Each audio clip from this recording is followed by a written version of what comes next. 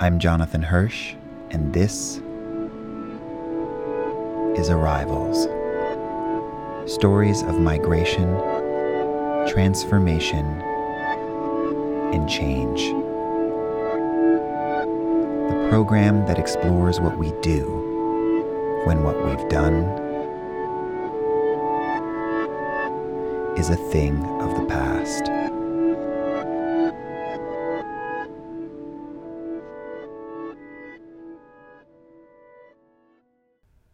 I think most of us would like to believe that our culture is evolving, that the current generation has learned from the mistakes of the ones that have come before them, and that we are all moving, sometimes in fits and starts, but always forward toward a more just, a more inclusive, a more equitable society. But somewhere in the midst of this march forward are the stories of our own complicated lives. And for some, the most essential part of their identity remains misunderstood to most people. And today on the show, how one child taught their parent who they really were.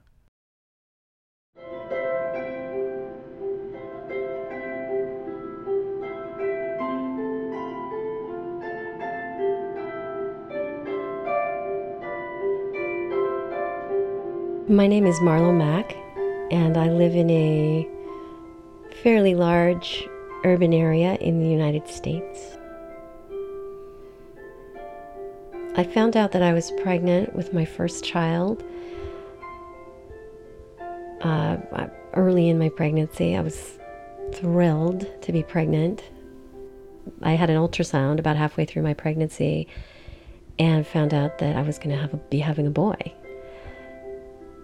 And it's funny because up until that point, I was really convinced that I was going to have a girl. I don't know why, but I just said, I even have a journal entry from my first trimester that said, I just know this is a girl. I just feel like there's a girl in me. And so I was surprised when the ultrasound tech said, oh yeah, that's definitely a boy. Before I was pregnant, I never really thought about what sex my child might be, and I don't think I really cared. I knew I really wanted to be a mom. I was really excited about that. But whether it was a boy or a girl never really mattered to me. The sense that I was having a girl was kind of strange, but I was equally happy to find out that I was going to be having a boy. You try a lot of things with your newborn to make them quiet and comfortable and in a good position for nursing. And this little pink swaddling blanket ended up being just the thing. And so we had all of these adorable pictures of our baby in this little pink burrito blanket. And they ended up being our favorite pictures. So that's what went on our announcement that we sent out to all of our family and friends. And it was a little unconventional, I think, to have a boy and a pink, and but those are still my very favorite pictures of my child as a baby.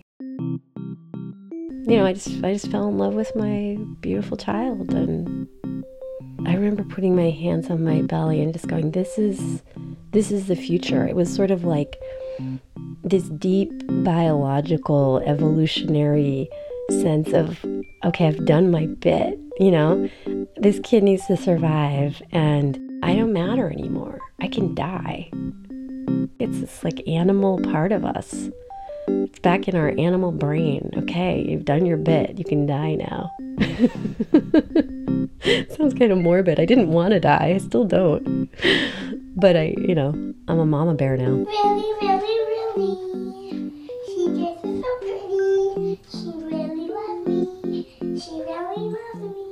She really loves you.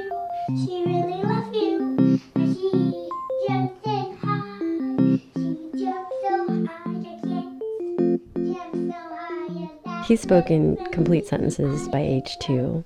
Just, had a very early ability to express himself. And started saying, I'm not wearing that, Mommy. That is yucky. That is ugly. I'm wearing I want to wear that. And that would be something pink, invariably. Something pretty. Okay, That's me. That's you. Why is that you? Why is that you? Because you're a princess, and I'm a fairy. I think we were at Target, and it was coming up on the holiday season, approaching age 4. You know, at that time of year, the clothes are, you know, the girl aisle is just packed with the most extravagant, outrageous holiday dresses for little girls, and they're wonderful and they're horrifying, and my child was just, you know, his eyes just got wide and, you know, just look at that, mommy, you know, can I have that one? Can I have that one? And you know, they were real fancy, so I was able to say, well, no, those are too expensive. But I hated it. I hated it that he asked for it, and I hated it that I was saying no. And I just thought, why do I have to deny my child this? But I just couldn't imagine my son going to Christmas dinner at my parents' house in a big frilly dress. You know, I didn't know what my husband would think. I mean, we were sort of on the same page, like, when is this going to go away? You know, it shouldn't matter, but, you know, when is this kid going to just be a boy?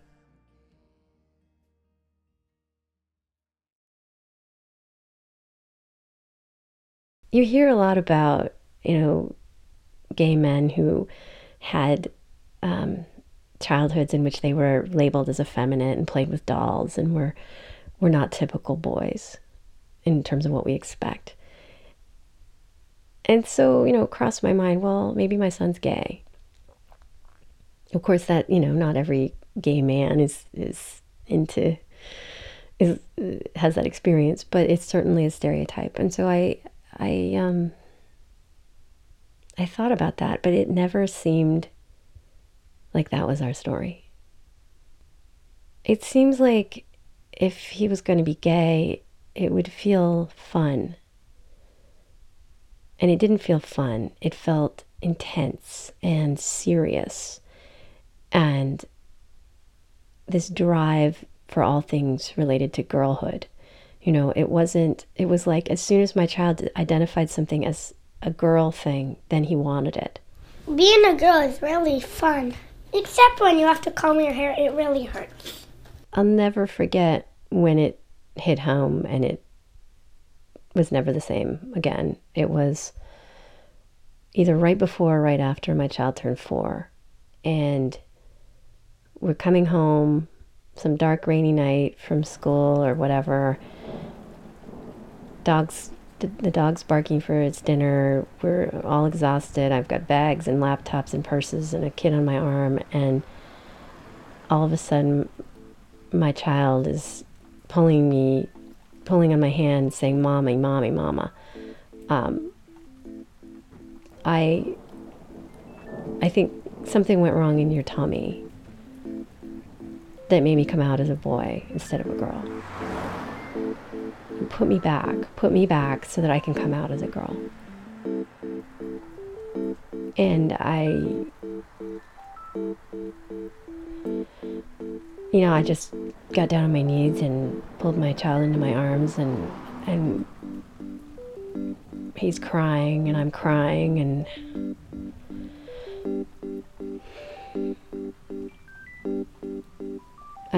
I just said, "Oh, you can be a girl, honey. It's going to be okay. You can be a girl. You can be a girl." Because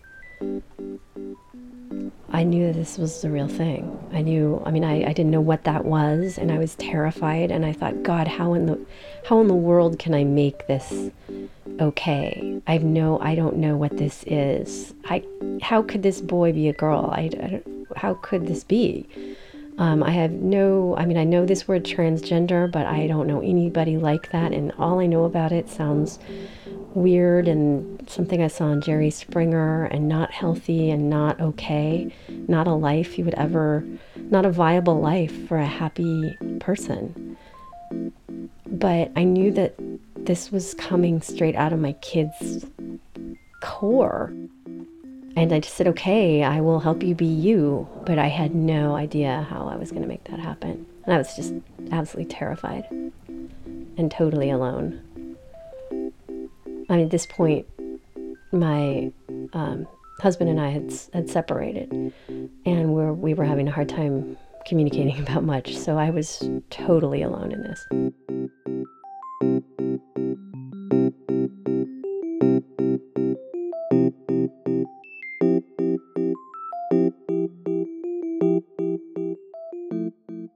I spent the next year trying to fix it. I asked all the questions that come into, I think, anyone's mind when you hear this story. Like, well, is it a phase? Is it just that, we live in a world in which we give boys no latitude in terms of exploring femininity and pretty colors? Maybe my son just thinks that he can only be who he is if he's a girl. And to me, that was a really big question. It was like, how can I show my child that he can be any kind of a boy he wants to be, and that gender is much more open and complicated? How do I show my child that? How do I make sure he knows that he can be the pinkest, prettiest boy in all the land and still be loved?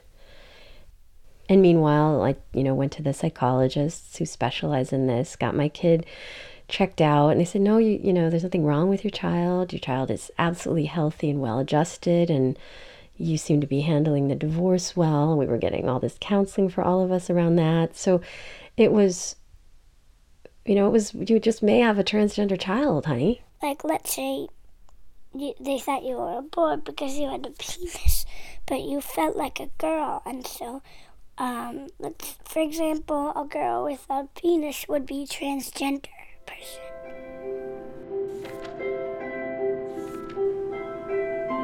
Right around this time, a children's book came out that was called My Princess Boy, and it sounded like the answer to my prayers. It was about a little boy who sounded just like mine, who loved pink and princesses and fairies and tutus, and it was about how this child's parents accepted him and loved him and called him their princess boy. So I got a copy of the book, and I sat down with my child and read it. And at the end of this, after I read the book, my child grabbed it and threw it on the floor and said, "I hate that book." And I said, "Why?" And my child says, "Because I like all that stuff, but I'm not a boy." I could tell that my child was giving up on me. Well, I just said, okay, you don't have to like the book. You don't have to be like that kid. And we never read the book again.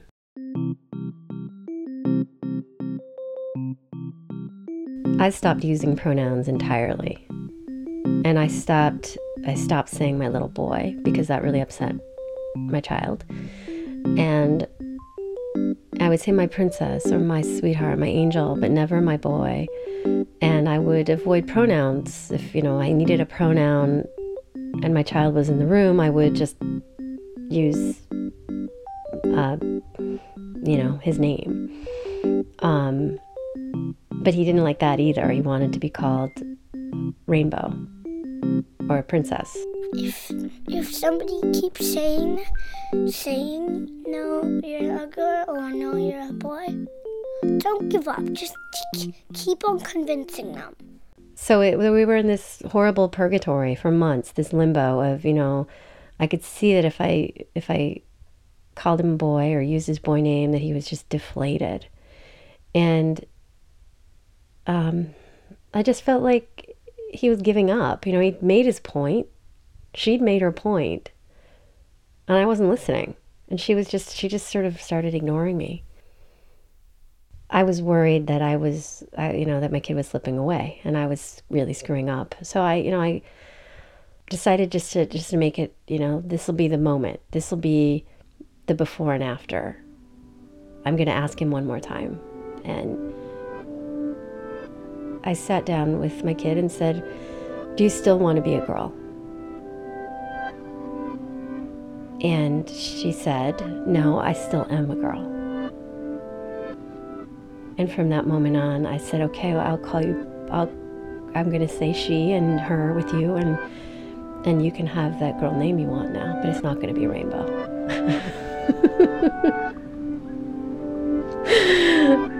And it wasn't Rainbow. That's where I took a stand on Rainbow.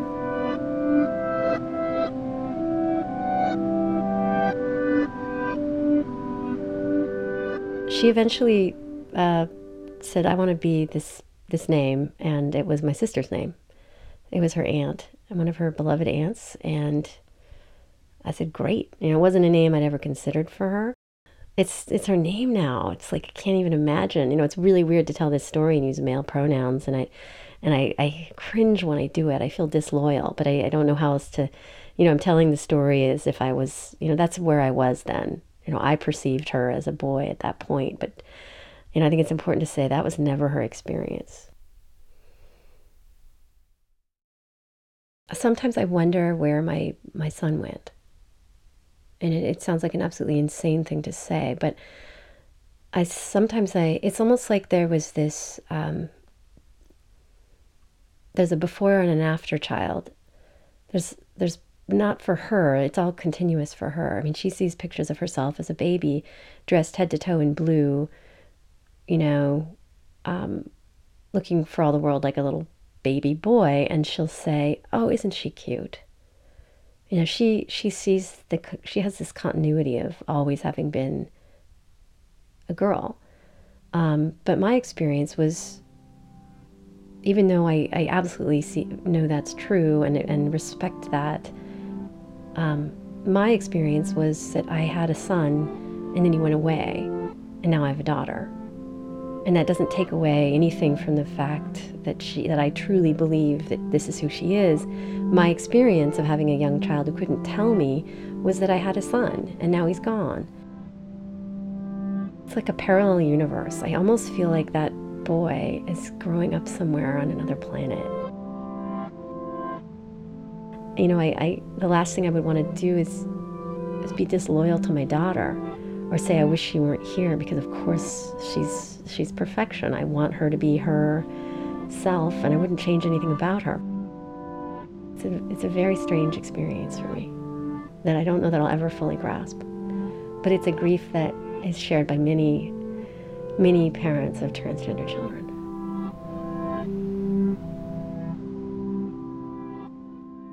I try really hard to provide her with as much of a happy-go-lucky childhood as I can.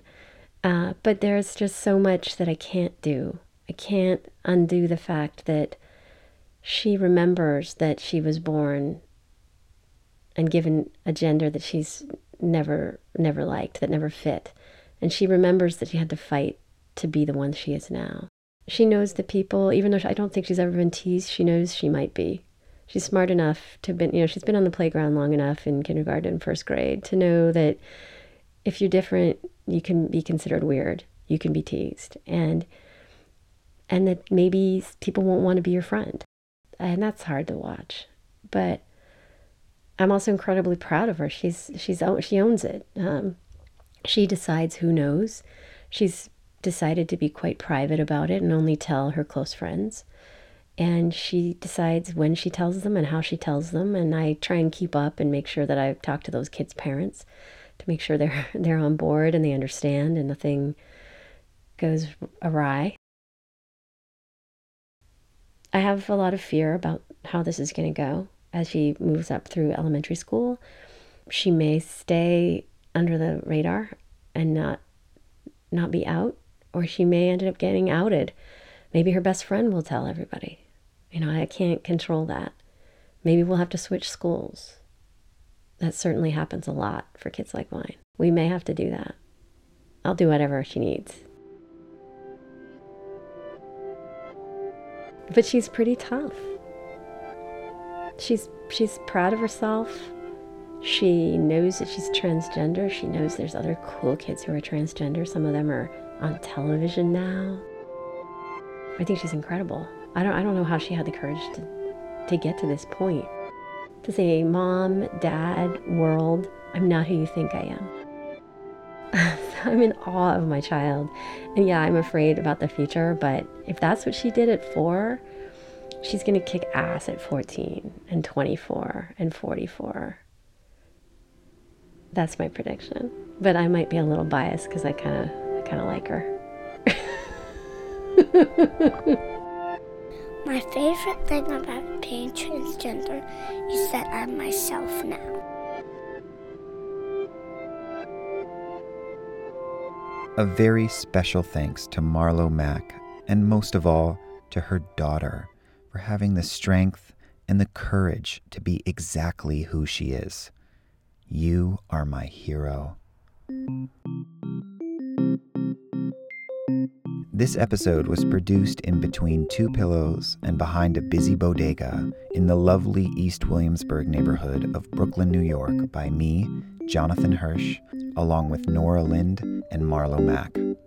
Together, with 4 other producers from across North America, Marlo and I are proud and founding members of The Herd, an audio collective of independent producers who have banded together to promote one another's work, share knowledge, resources, and sometimes, as with today's show, to collaborate.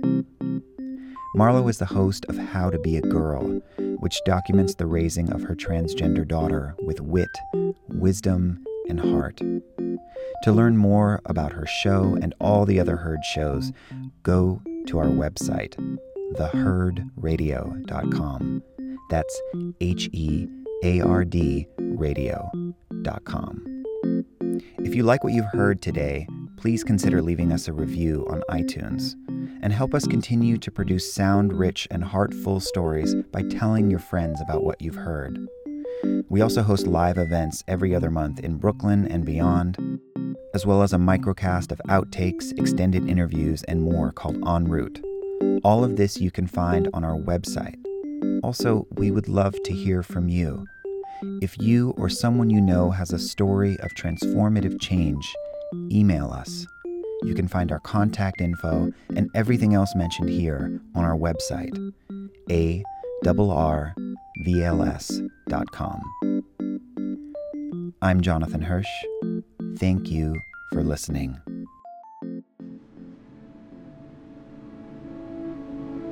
And until we meet again,